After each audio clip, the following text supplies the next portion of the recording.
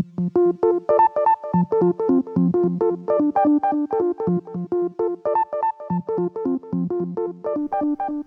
and welcome to Chasing Squirrels podcast. On this episode, I'm chatting with Derek Schellenberg. And Derek and I first met probably about 10 years ago. We were both working summer school. He was teaching some English courses, and I was the librarian. Now, the librarian's job was a little bit more than monitoring the library. There was also tech support. There was also special education resourcing, and at the time as well, every once in a while I would help out with the administrators in contacting parents and connecting with students. So here's me working in the library, and part of working in the library was setting up a schedule so that the summer school teachers could sign it out for classroom tasks. And, I noticed Derek was a fairly regular user of the library computer lab, which, to my untrained eye, or I guess let's say naive as well, I just thought to myself, well, he has a lot of tasks where the students have to type something up. And, I'll have to forgive myself. Why wouldn't I think that? After all, he was teaching an English course. What I couldn't see was the course design from inside out, and I really didn't have a full appreciation of the craft that Derek was setting up until I started following him on Twitter and seeing his posts about his lesson planning and how collaborative and how much choice was built into it. And if I even go so far as to say, the framework for modern learning that he was developing, even during the summer school session. We get into that and the challenges of working into one-to-one school, authentic task, and even authentic task assessment in this combo. It was really great to be able to sit down with him and get beyond the 140 characters and get inside his teaching style. I hope you enjoyed the episode. All right. Hello, Derek. Welcome to Chasing Squirrels. Hey, Chris. Glad to be here. Fantastic. So happy, I mentioned before we hit the tape, that you can make time for this. Summertime is precious, and grabbing a podcast or two is always a bit of a challenge. So I really, really appreciate you making some time to chat with me. It's my pleasure. Looking forward to it. Cool, man. So the I'll do the just quick backstory to Chasing Squirrels. So the whole concept behind the title is just around the things that we're kind of running after, the things that we're trying to grab in order to engage our students, connect ourselves to our own teaching practice. And, for better, for worse, every once in a while we get a handle on it. Sometimes it gets just beyond our reach.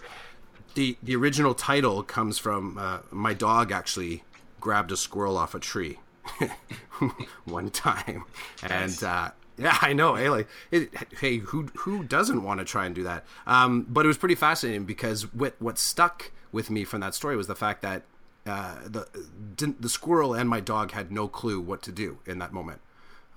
It was such a surprise to my dog, and I'm sure the squirrel was like, well, this is different. And it just kind of, it's one of those strange memories that sits in the back of my mind. And when I thought about doing a podcast, I thought I'd just throw that down as a title. Could you shake out a little bit your origin story? So I like to kind of play with this a little bit on the front end, just as how did teaching come to you, or did you come to it? What brought you into this career? Absolutely. So basically, I think where it started was, I guess, in high school, going through helping, peers and that sort of stuff in terms of navigating school at the point as I was trying to do the same thing. Very excited and proud, put it on my resume all the time that I was voted most likely to be a teacher. Very important. And then went off to university, got an English degree. At the end of the third, fourth year, sitting there going, what am I going to do with this? Leaning towards teaching, but still not sure. Started traveling, did 4 months, BC, Hong Kong, Australia. It was amazing. Came back, was so sad that the traveling had ended, and went off to Teachers College in the States. It was amazing. it was the total opposite of my university experience in Ontario in terms of 1,200 kids in residence at Western, 1,200 kids in total at this little campus in the United States. Wow. And I was lucky enough to convince them, because I knew that if I was going to be a teacher, I wanted to work in York Region, that I could do my practicum placements back in YRDSB. So they were good enough to help out. At that point, it was 2 months per school. So you're really connected. And I was lucky in that at both schools, it was the head of the English department, which they were both amazing. And then there just weren't any jobs. Finished up, teacher's college, no jobs. Went to South Korea for 2 years. Taught at a Hagwon, taught English. And when I say English, I really mean ESL. And then someone looked at me and said, you've actually got a teaching degree. You should be teaching something other than a Korean Hagwon. So I went and taught at the college for a little while in Seoul, which was great. And then came back to an LTO. It was at one of the 2 schools that I'd done my placement in, and it was an amazing experience. And then I moved to a school in Aurora where my former soccer coach hired me, and it was conditional in his mind that I coached both the soccer teams, and that was fine with me. I was just excited to have a job. Stayed there for 3 years, and then I moved to the school I'm currently at, where I've been for about 15 years, and have transitioned from English ESL, English literacy, now English and head of the department. And about halfway through my time at the school, we transitioned to what we called blended learning, which is now known more as BYOD, or a one-to-one school. That's my origin story. I love it. It's, because it's my whole... We talked a little bit just before we hit the record about where we first met, and we met in summer school, and it's always interesting that it's such a... We were teaching it, not taking it. That's true, yeah. That would be awesome too, though. Yeah. Did you ever take summer school? I never did. Neither did I. Was it back in the day where you could be exempted from exams? Yeah. Is it Aurora High? Yeah. I remember this too. So I went to high school in Oshawa, and there was every year math was my that was my nemesis, true nemesis, and I never made it to the exemption line. And I always had to write the exam, and I missed out on 2 family vacations because of it. Yikes. Yeah, just, I love math now. I really do. No bone to pick with math, but that's just, it's funny, that, and it wouldn't have mattered, because the reason starting this is that even to take summer school wouldn't have helped me, because I still missed out on the, on the family vacation. That only reinforced it. So yes. It was me, sadly, sitting at my grandmother's house for 2 weeks while my family was in Florida. I would be sad. It would be. I digress, though. So so us both working in summer school, and it's interesting because that's a real bit of a salad. You get teachers from all over the place, and I can remember watching you. I was doing the librarian job, so it's a little blending of tech and running the library and spec ed and working with the administrators. And I can remember you working in the library and you using the full bank of computers. And at the time, I didn't have a sense of. I saw you using computers, but we see everybody using computers. And I can't help but think now, because you'd mentioned the BYOD and the modern learning frame, that because that's about 8 or 9 years ago when we first met. So you were kind of doing stuff in your summer school that on the front end looked like teacher class using computers. How was it different though? What is it you were doing on the inside there that really I wouldn't have picked up on just by watching you? Yeah, I think, and I think English is always, maybe not always, but certainly where I've taught, it's had this emphasis on the process.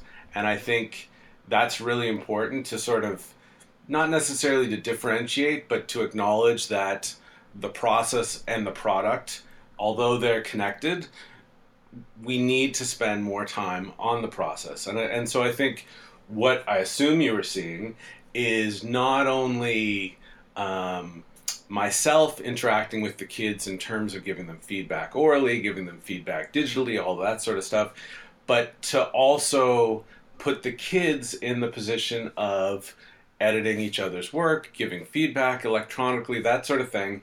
And then I think it makes them so much more effective when they go back to their own work in terms of A, they've taken a break, and B, they've got fresh eyes when they go back to their own.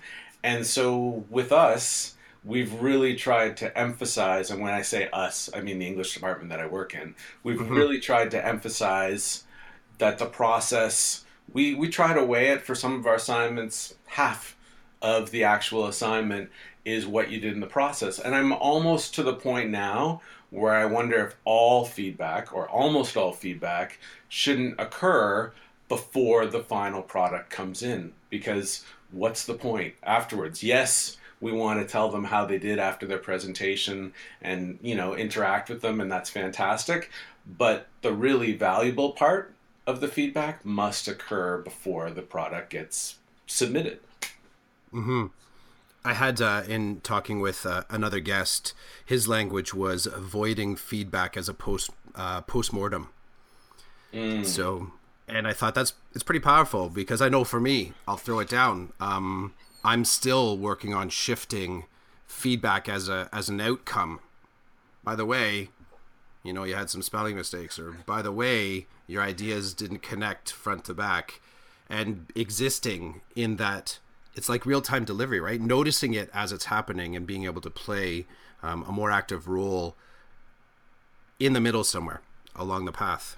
Yeah, my problem is if I'm teaching 3 classes a semester and I have 90 students and I have, as we often like, multiple sections of the same class, you're Mm-hmm. coming in with 60, potentially 90 assignments at a time.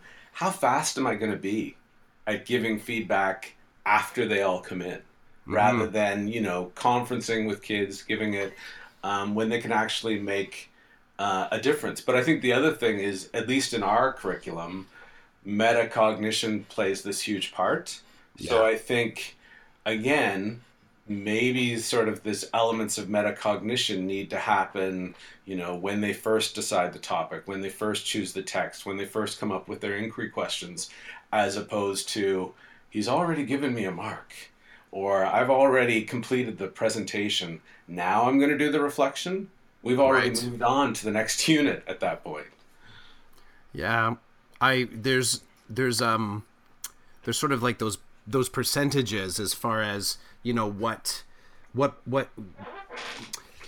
I get in this mindset sometimes where I look at my course design and I think, how do I really reasonably increase the frequency with which a student can play with expectations multiple times, so that it's not just within unit 1 you have specific expectations and then they don't encounter a reflection of those expectations until your culminating activity or maybe the exam. And I'm still in the developmental stage of offloading not my supportive feedback, that as, let's say, the person that's directly connected to curriculum, so that the guide, if you will, Mm. but how do I get the students connecting with each other and motivating them to play an active role?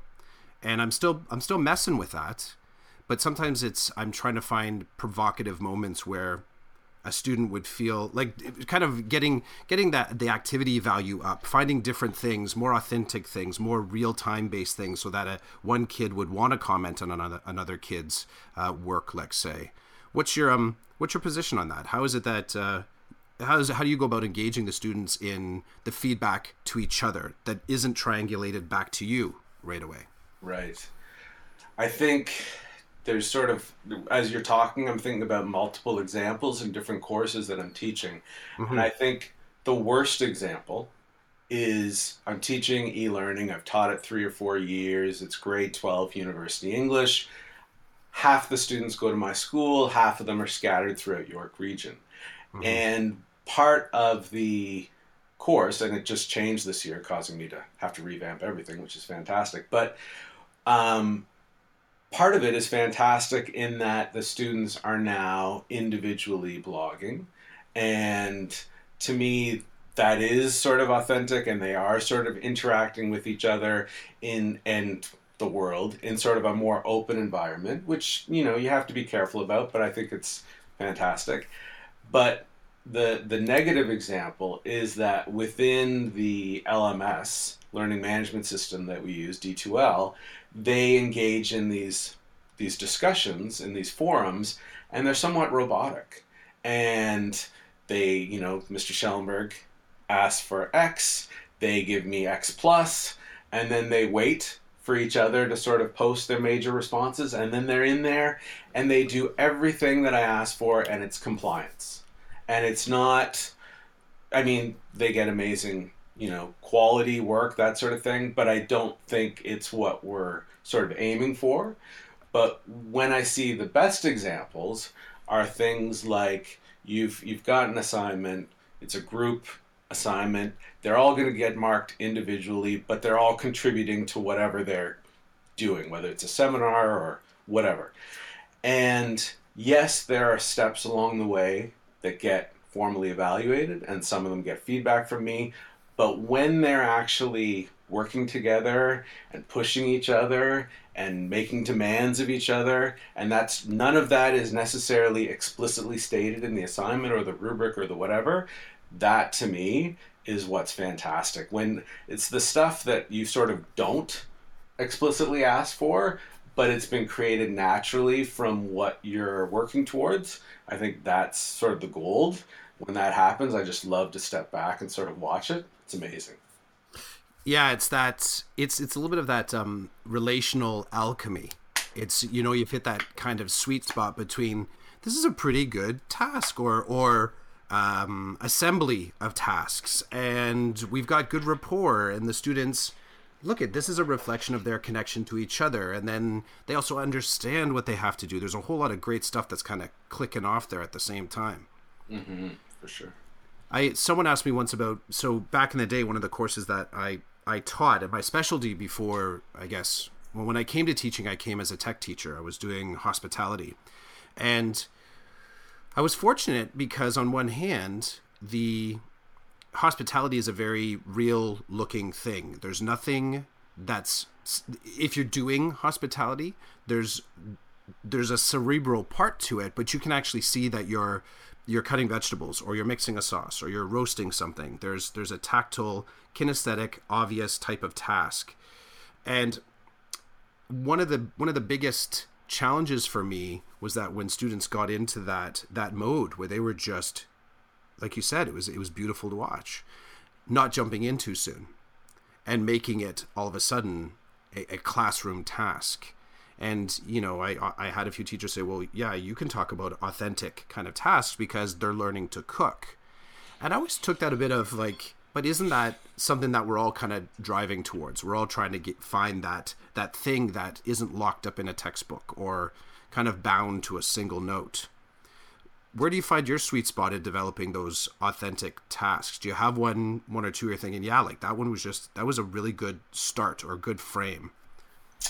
Yeah, no, I hear where you're going to and coming from in terms of the whole hospitality thing. And I think, you know, if I was a hospitality teacher and somebody said, you know, something like that to me, you know, are you sitting there saying, is it easier for me, or what are you implying, or that sort of thing? I think the challenge for, you know, English, or the challenge for math, or the challenge for these different courses is, you know, you want the kid, the student, the learner, to think, you know, as a writer, or as a mathematician, or as a presenter, or as a whatever.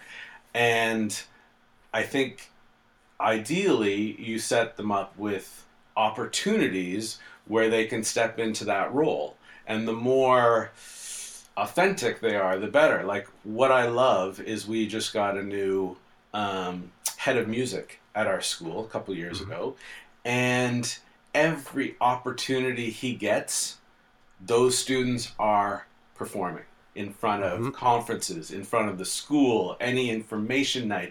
They are always there, and it's so much so that they are performing on their own. They're setting up their own little gigs where they do it at a cafe, and they do it here, and they do it there, and it's just, I think if you get the ball rolling, then at some point it's you get out of the way and you let it Yeah. happen, and it's beautiful. And I could see that with, hospitality, and I can see that with things like English, but I think it requires a little bit of thought in terms of the problem that we're finding and trying to shift away from is the whole idea of most of our assignments are one size fits all in terms of demonstrating your learning. We're all going to do an essay here. We're all going to do a seminar there. We're all going to do a speech here. And I think you've got to look at your course and say, these are the must-haves. These are the things that we're going to do for sure.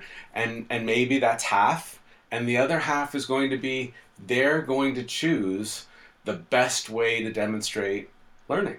Maybe they get to choose the curriculum expectations they're going to demonstrate learning of, at the end or in the middle of each of these units that you have.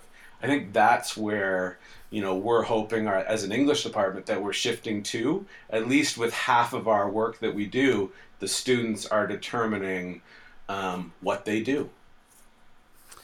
It's such a huge challenge, eh? It really is. Someone a lot smarter than me in this process. They put together authentic task and then impossible assessment. And I think what they were suggesting, and it's funny because you're right. When people noticed, I did hospitality the same way. Like we would be when we learned how to make bread, then we were taking orders from the school. Who wants fresh bread? We're going to pick it up after school. And then eventually that got to a point where some of the students were just coming in on their lunch break just to set up the doughs and get ready to make bread. So I get that sort of automaticity. They're just like existing so comfortably inside the curriculum that the challenge then is making sure that you're sort of moving through curriculum and not kind of like stalling on a sweet spot. Because I just want to keep making bread, sir. Can I keep making? I'm like, well, we got to make some soup too, so we got to figure that out. But that authentic task, connected with impossible assessment, was something that I was challenged by, and because you can sort of imagine yourself into a really cool culminating outcome, then how do you bring the little moments in it of saying, okay, it's going to eventually result in some sort of a grade. What is it that I'm seeing here? I like what you said about process, though, because that would strike me as the access point. Because Yeah. what are you thinking? I think it could. I mean, I saw, we talked before and you sent me some of your notes and that beautiful sort of picture with some of the ideas that we're talking about. And the whole term impossible assessment, like, I get the emphasis that everybody's placing on, authenticity, and I think it's fantastic. To me, I reject the idea of an assessment being impossible. Okay. You know what I mean? I don't even okay. To me, any problem we can figure it out. We can sit down and figure whether it's me and my course team of teachers or me and the students, even better, right? We can figure it out. So to me, why can't it be that, again, they decide we're not just going to make bread, we're going to sell bread, we're going to set up a little business model, we're going to do a little cross-curricular thing, and, Mr. Clough, we've got 15 overall expectations that we got to hit. I think that I'm going to hit these 6, and here's how. Whereas little Johnny over there is saying, you know what? I've already hit 3 of those. You gave me, I demonstrated learning of those already. I'm going to hit these 3 for that. And they need to shift the problem from you to them. How are you going to demonstrate learning of that?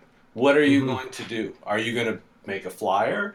Are you going to, put an announcement on? Are you going to present to the school? What's going to happen? And I think, to me, yeah, I think it's anything is not anything, but of course, things are possible. And I think we just need to sort of sit down and figure out, these are the curriculum expectations. Where am I hitting them? And why can't I have multiple opportunities to demonstrate learning of each of them, until I demonstrate a level of success that I'm happy with? I agree. I think that's for me, that becomes the persistent legwork, because part of it is I feel obligated. So if I say to a student, you're going to make bread, I'll just keep harping on this. If you're going to make bread, I think that there's a whole lot of technical stuff that I could look at, but I also feel like I need the child to come away with a competency in making something. I want them to feel as if this is not just an activity that works because they did it inside of a classroom. So when I think about authenticity, I automatically want whatever the student does inside the classroom to have some real-time connection. And that's what I agree with you completely. I guess just part of my challenge, as I don't have the luxury of teaching the hospitality anymore. Right. I'm now teaching English, I'm teaching math. The students that I work with, each one brings a new course to me. So I find that I'm completely decentered from truly having mastery over the content that I am often co-learning with the student as we go. So I find myself now really scrutinizing process, because that's kind of where I am. And it's interesting when you flip that, I focused on outcome because I had to make bread in my previous life. And it's a real kind of mental paradigm shift to, if you have a math degree and you're coming in and teaching math, I think you have to, some people might say unlearn, but getting to the learning strategist part of being a math teacher, or any, whatever your degree is, I think that's the path of modern learning that we're all being kind of jostled by right now. Yeah, no, I mean, I think you've got different challenges than someone else who's in, classroom X teaching course Y with, Z number of students. Absolutely. Mm-hmm. And I think, there's an opportunity there in terms of, with what I'm assuming is a smaller class size, yep, and basically individualized programming, is that, you can play with how they're going to demonstrate learning, how they're going to share and make connections, let's say, beyond the classroom, maybe with elements of the school, so they feel sort of somewhat integrated, and then maybe even beyond the school, right? But I think, I think the challenge is looking at it as, oh my goodness, I've got, 7 different courses that I need to be somewhat competent in to help these kids navigate them, to this opportunity piece of, as you said, we're going to be co-learners. We're going to figure this out together. Like my poor wife is got the, our oldest son is heading towards the IB program at a specific school, and it's summer, but there's lots of learning happening in the household as we're doing math and French and science and all this sort of stuff. Wow. And we're getting ready. So I think she may be enrolling in the same course as him. I don't know. We'll see what happens. She's almost ready, so maybe by September. That's awesome. Almost ready for IB. That's the competition. Just one last touch on the one-to-one. Yes. The idea of the one-to-one school. On the outside, when I had heard that the school was getting, each student was going to be working off their own piece of technology, me on the outside, another school, I'm like, hey, I want a piece of technology too. So I had a very sort of thin understanding of what was actually shifting, like the gravity of the shift that was happening within our school board. On the inside, what is it that you think, what was maybe hard to measure? Did you have any sense of what any of the misconception about what was going on with that one-to-one? As in me kind of thinking at another school, geez, I wish I had a laptop. Was that a common starter? How did people approach you about what was going on at your school? Well, I think there's multiple aspects to sort of respond to. So one was the teachers at the school were sold on the program because it was shiny, right? You're going to get technology. You're going to have LCD projectors in every room. You're going to have smart boards. And we have smart boards in almost every room. And we, you show movies on them. And so there was all this sort of initial technology. And I think what people sort of, what hit after a while was things like fear, things like challenges in terms of time. So now you've layered, you've got all these different teachers in your school, and some of them are at this end of their career. I got 3 to 5 years left. Some of them are just starting, so they're treading water and they're looking for support in different sort of ways they can access it in the school. Mm-hmm. And then you've got people sort of in the middle who are, reasonably comfortable, and they're determining on a case-by-case individual basis how they're going to respond to this, if they're going to respond to this, what does it mean to their department, So I think, one of the challenges is that, when we got blinds in our school, the blinds that were by the door to the hall all closed, right? In terms of, and I don't think this is untrue of any school, the thing with teaching is you're often intentionally secluded, autonomous, etc. So you've got 80, 90 people doing their interpretation of one-to-one or not. And I think for some of us that, looked at it as amazing, as an opportunity, as a chance to do some new learning, as an opportunity to leverage things, you're sitting there going, you want there to be positive pressure on the group to move forward, Right. And I think as different people in our school have moved into, consulting roles and DLRT roles and this sort of thing and come back and helped and stuff, you always get this sort of message that there are no leaps in terms of, a teacher is here and I want to help them move to 10 steps ahead. Well, first they have to move 1 step ahead. Yeah, and that may be this year or this semester or whatever. You can't. There's no teleporting them way ahead where they suddenly realize, oh yes, I know how to use all Google Apps all of a sudden, and I'm one with my LMS, and I now have a Google site and a Twitter feed in the class. That doesn't happen. Mm-hmm. And I think the other thing, which is totally a different coin that you've sort of hinted at, is when we were initially, 3-4 years into it, we'd done a lot of learning. We're trying to share both within the school and outside of the school. One of the deal breakers sometimes in terms of having a conversation or presenting on a session or whatever was starting by saying we're at a one-to-one school. Because there was an immediate closing down of, I won't be able to do this. So the branding, just the branding alone kind of closed the door. Okay. Yeah. And we taught at Denison, and the head at Denison, years before we went down the whole blended learning road, he had gotten all his grade 12 students, they were bringing their laptops in 5-10 years ago. So I think, some people have sort of gone down the road early, but I think you can't underestimate A, fear, and B, paralysis, and C, the fact that teachers have got so much to do already. When you add a layer of, I need to know technology, and guess what?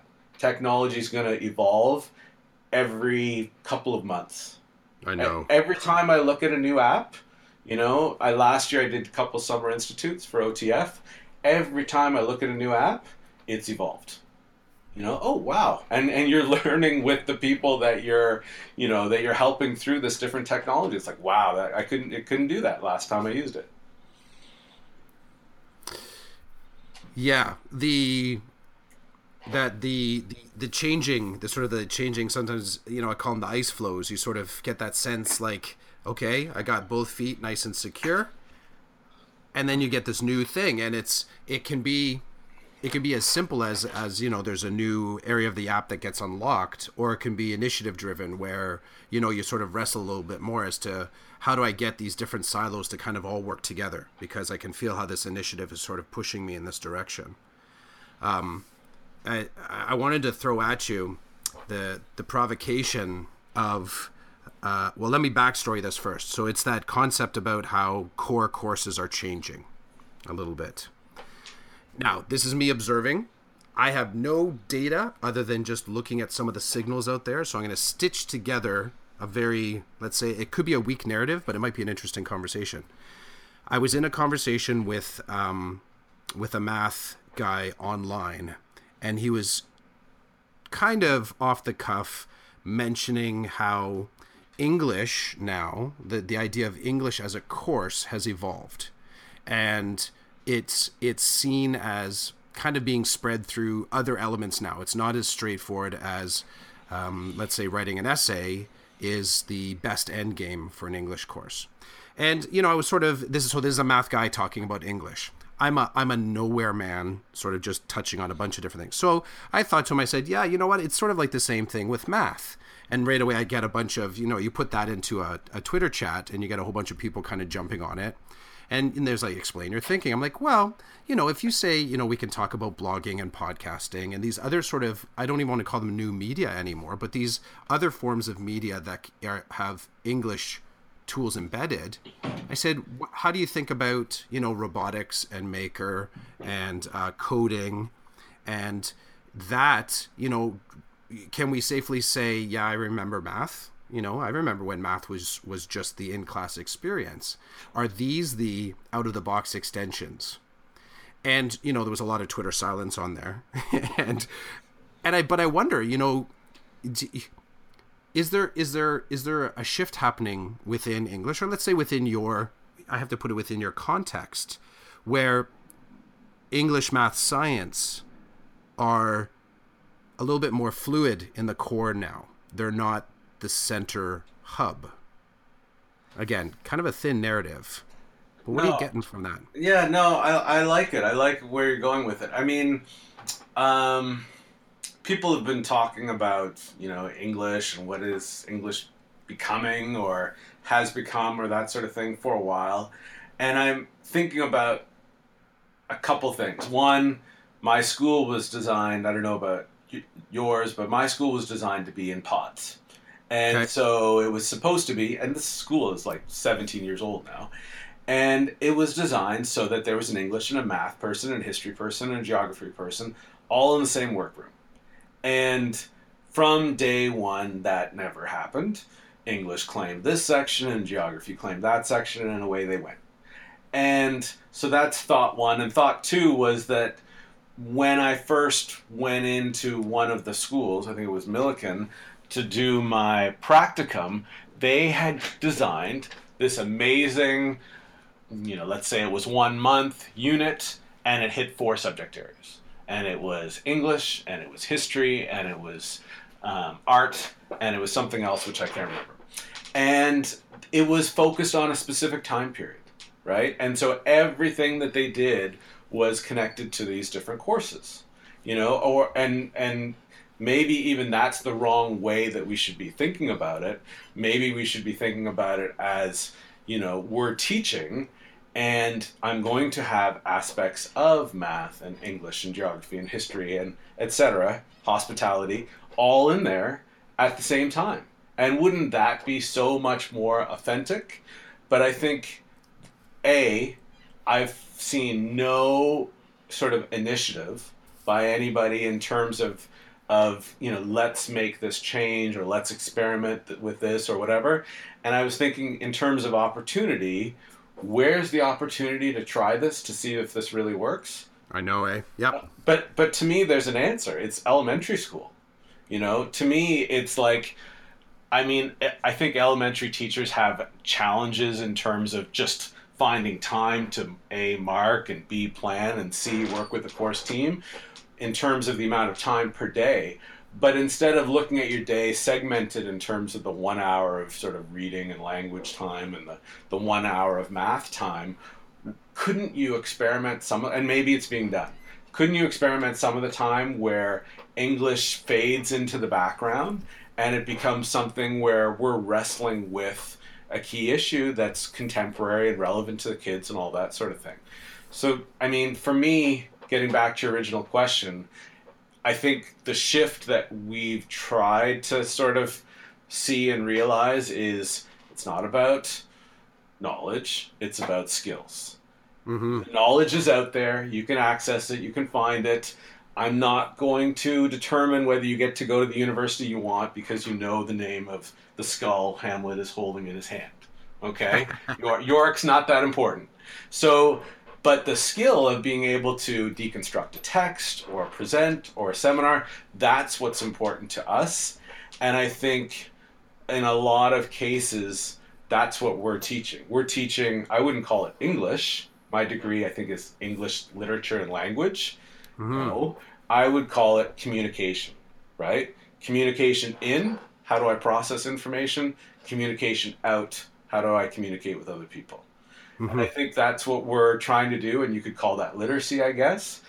But it could be, don't tell any of the other English heads this, but it could be embedded, throughout other people's courses, absolutely. Yeah, it's you make me think of phenomenon-based courses, and that you can, dude, you're sparking a bunch of thoughts. Phenomenon-based courses. I mean, I think a starting point to access that is sort of like your project or your problem-based courses, inquiry-driven, and then global goals. Sort of like just creating gravity to pull you out of the classes. And, I had mentioned before, Jocelyn Curvin, someone that I spoke to, and she had mentioned that she's a music teacher, and she often spoke of the importance of making music kind of connected with things other than just music. And I had a short stint of teaching the grade 11 introduction to anthropology, psychology, and sociology course. And from the get-go, I just felt like I had to make that course sticky to other courses. So if you were studying Hamlet, or if you were in a science class, or if you were taking careers, you wouldn't help as a student say, oh, crap, Clough was talking about something like this in the anthro course, though. So you start to have these really cool wall-less conversations where you could have a math student, a science student, a math learner, let's say a science learner, someone that's, knee-deep in art, working on a common phenomenon. So I like, and that's just huge. I haven't been at that table having that conversation. I haven't. Yeah, and I mean, I don't know if go ahead. It's a challenge. I think the problem is, well, not the problem. One problem would be, I got to defend my turf. We need to read some books and some plays, and I need some poetry, and the kids need to do that stuff. And so I think some people come from that place, and I think it's tough because, I see math and science specifically amongst other subjects, and they're sitting there going, how the heck am I going to get through all this curriculum if I've got this integrated mega course, or I'm part of whether it's a full 4-month 5-month I'm working with 3 other courses or whatever. I think there's tons of opportunity, but I think for a lot of people it would overwhelm them. You'd have to see the model. Someone would have to try the model before some other people could even contemplate sticking their big toe in that pool, because I think it's just too threatening. Yeah.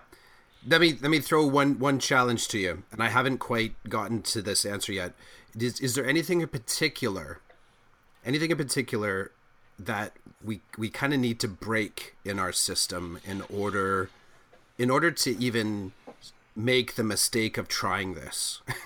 It's kind of a really clunky question, but what is the thing that we have to be prepared as a fail in order to give this a real shot? Because it's funny, I think that these elements are all around us.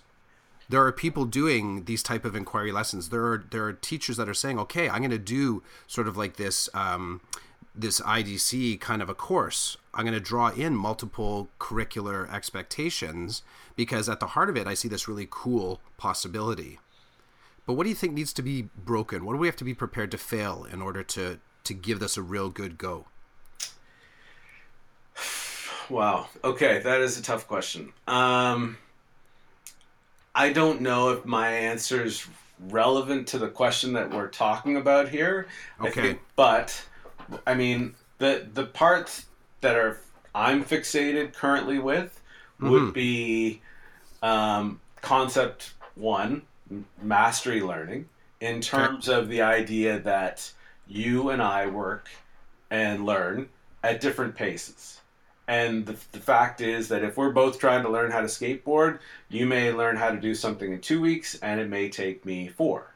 Okay. And the next thing that would be connected to this mastery learning piece is the whole idea of multiple opportunities to demonstrate learning. And that's really where I'd like to get to in terms of, you know, this is the place, school, where that doesn't happen, except for the big, you passed the course, you failed the course. You know, Right. you don't get multiple opportunities to write that essay, to do that speech, to take that test, whatever your form of assessment might be. And so you're stuck with this, not only are you stuck with the 35 or the 82 or the 61, but I don't really get to go back to it. I don't really get to go and sit there and say, yeah, I mastered it till I'm amazing. My son, whenever he walks by the piano, whether it's supposedly going to bed or waking up or whatever he's doing, he sits down at it, and he's constantly playing, and it drives me nuts because there's never any music in front of him. It's all from his mind, which I both, hugely respect because I have no musical talent whatsoever, and it also drives me mad. But he's just doing his thing. He's figuring stuff out till he gets to where he wants to get in terms of learning whatever he's focused on at that point. And I think that that's really tough to do within a system of there are, 85 to 89 days per semester, and I have to move through my curriculum. And so to me, that's one thing that I would like to explore how to break that. The whole I'm trapped by time.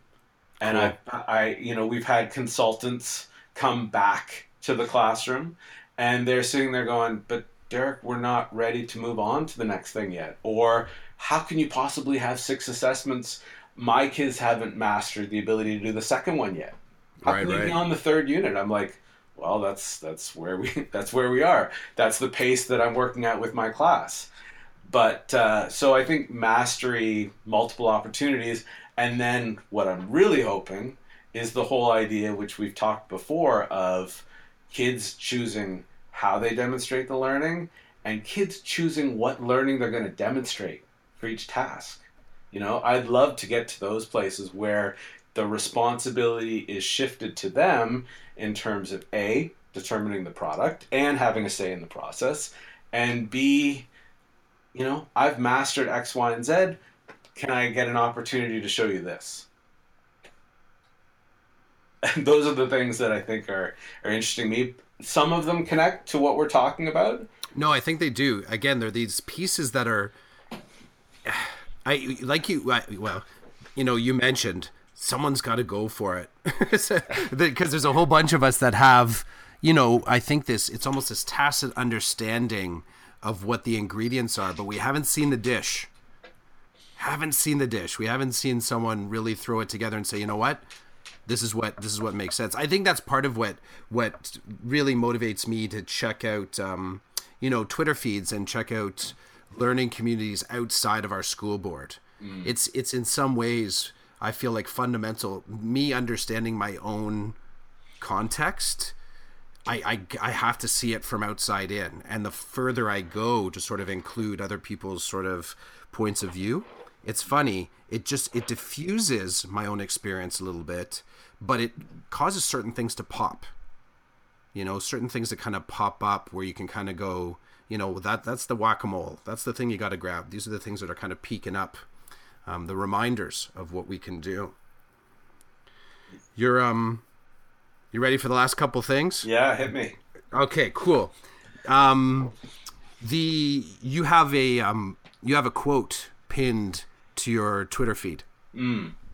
And it's do you know what it is offhand? Can you Yeah, recall it? it's from Meet the Robinsons. Which Mm-hmm. is, I mean, it's from Walt Disney is what it's really from. But it's at the end of Meet the Robinsons. There's this whole idea, and it connects beautifully to what we're talking about. Of the main character is this, scientist slash experimenter, and the whole lesson throughout the movie is this idea of failure is okay. Failure Mm-hmm. means you tried, and that's fantastic. But the wording of the quote currently escapes me. Do you want to I remind me? grabbed a bite. I grabbed a bite of it, just at the front end of it. It's around here. We don't look backwards for very long, and there's definitely more to it. But that was the part that struck me because I think I had read somewhere before. Or it says something right in there that you had connected that to the Robinsons before. But seeing Disney there, I almost wanted to land there for a little bit more on on Walt's Walt's doorstep, let's say, and that kind of goes together with, for me, a concept of curiosity and reflective practice.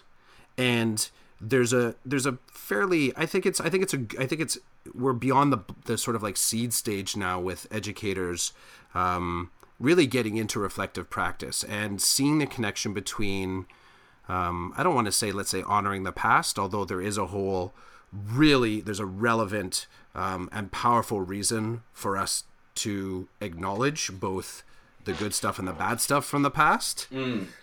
But as a reflective practice, what is it that you're seeing in your own practice that you're kind of like, it's your touchstones. It's your touchstones, that those things that when you think about what you've achieved this year, or how long have you been teaching so far? What was the total Let's timeline? say about 20 years. So 20 years. That's a robust career. That is a robust career with multiple iterations. Your experiences are profound. I really dig the experiences and your context that you bring to the classroom. But if we just use this past school year, because that's, let's do 20 years of reflection together. That's episode 2 of our conversation.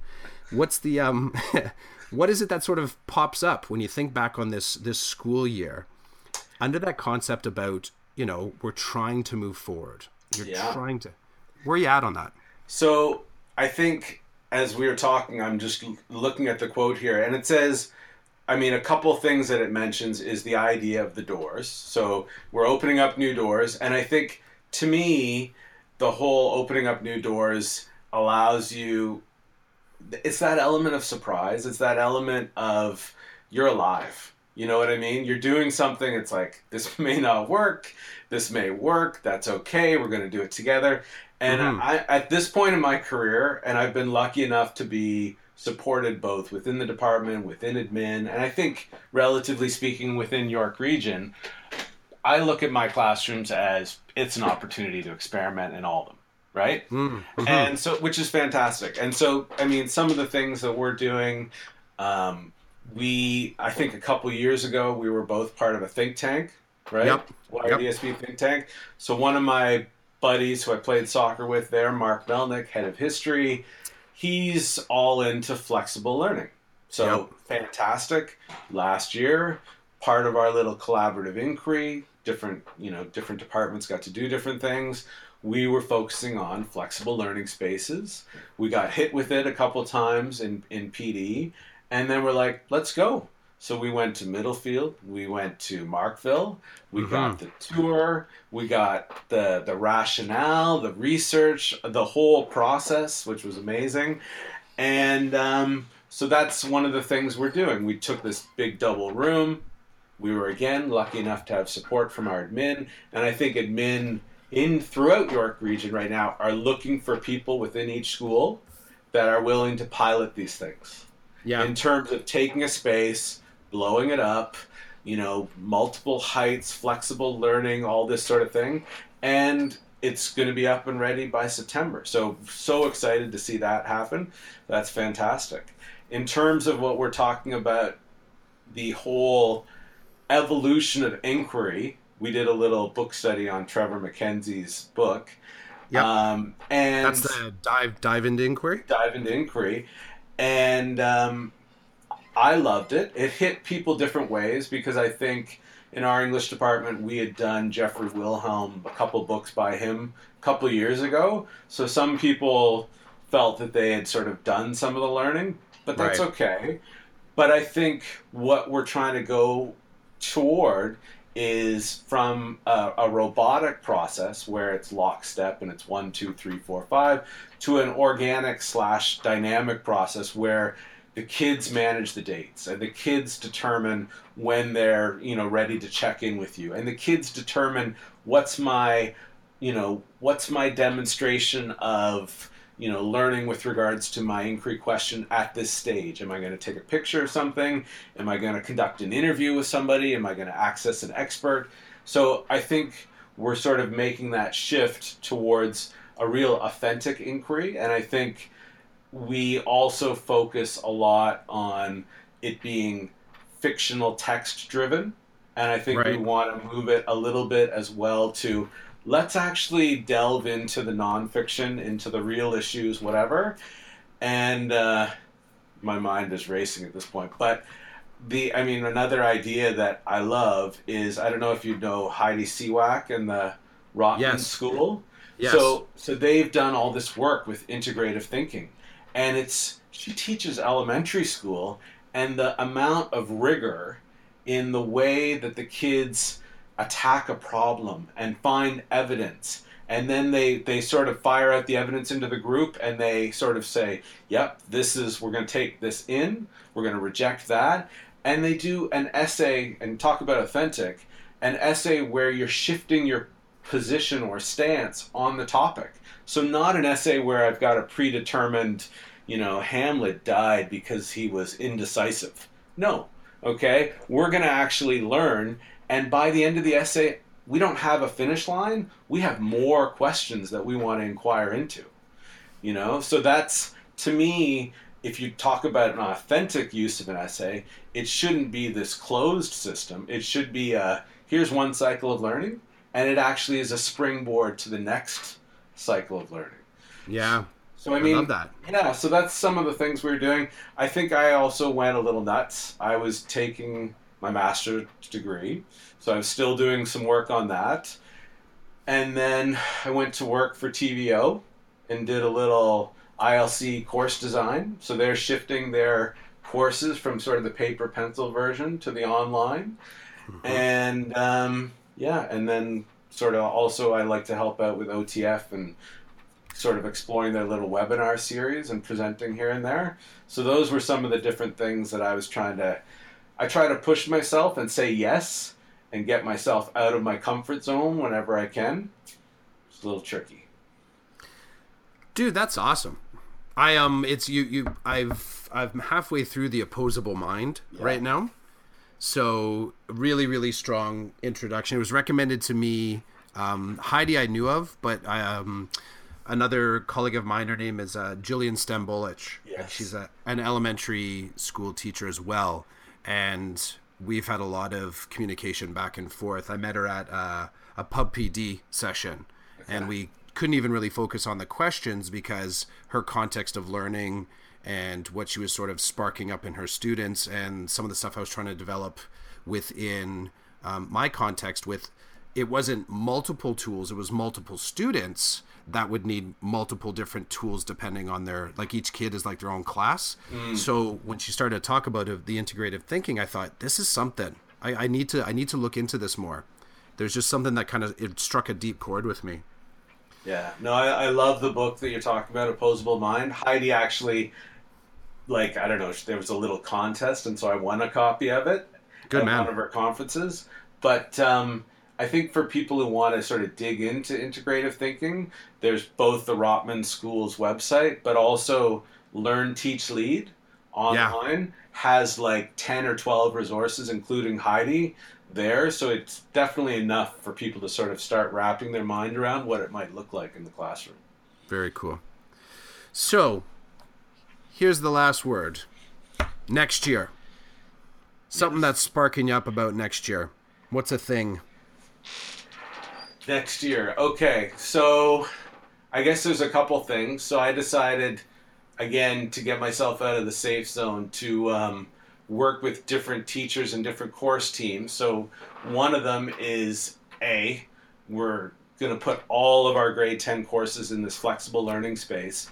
So you're wrapping your mind around the idea that we're not going to have as much whole group time.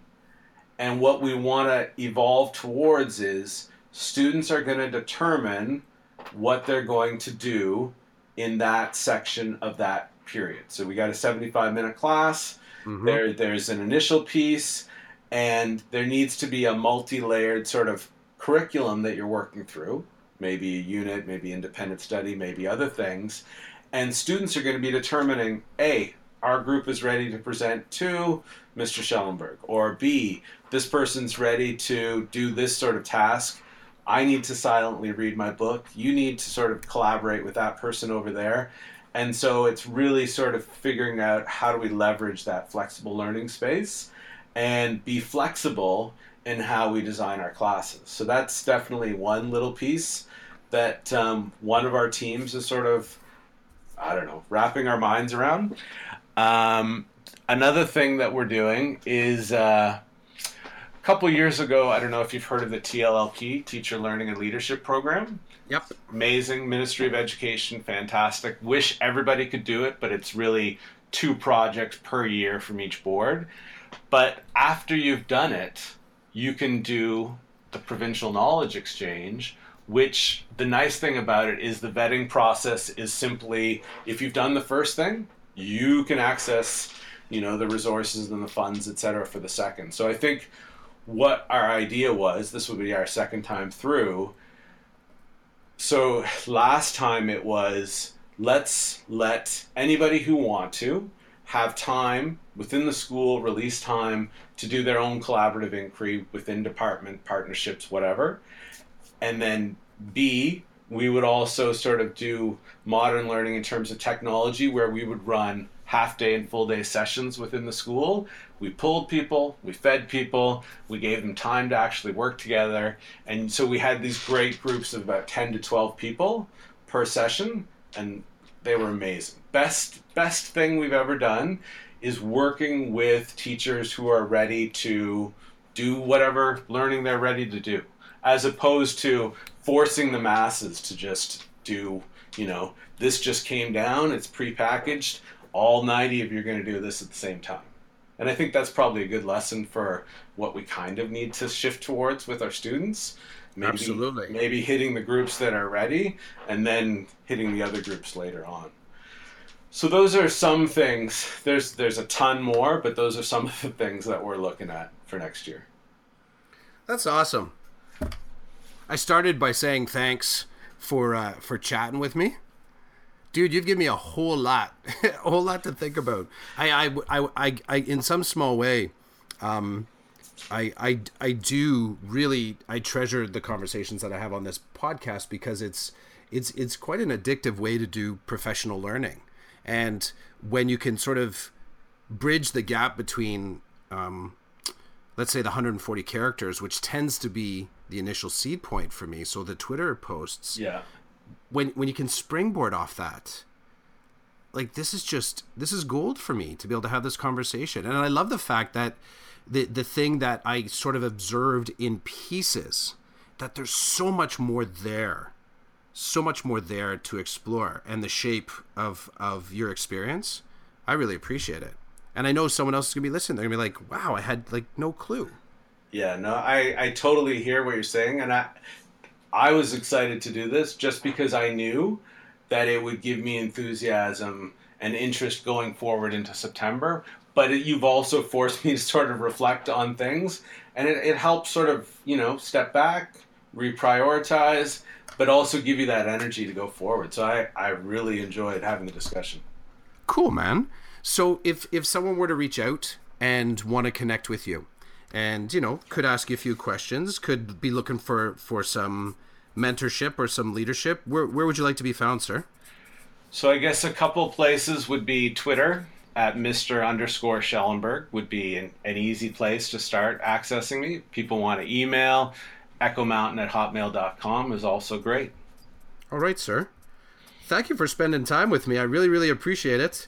My pleasure. I definitely know I have whenever I make it to season 2, part of the plan is to reconnect. So I would, because I am familiar with TLLP frameworks, but that second layer I wasn't aware of. So I'm going to be interested to see how that fleshes out for you for next year. I would love to talk about it. Cool, man. Well, have a fantastic Monday, and definitely have a fantastic summer, man. Enjoy yourself. You too, Chris. Thank you, and hopefully we'll connect once the school year starts. Definitely will. Take care. You too. Chasing Squirrels podcast can be found on Podbean and iTunes. If you want to have a conversation on the podcast, please reach out to me. Probably the best way to connect with me is on Twitter, so that would be at Chris J. Clough. I also blog a little bit on WordPress. Feel free to check in on some of those topics. And I really do appreciate the time you spent with the podcast. Thank you for listening, and have a fantastic evening.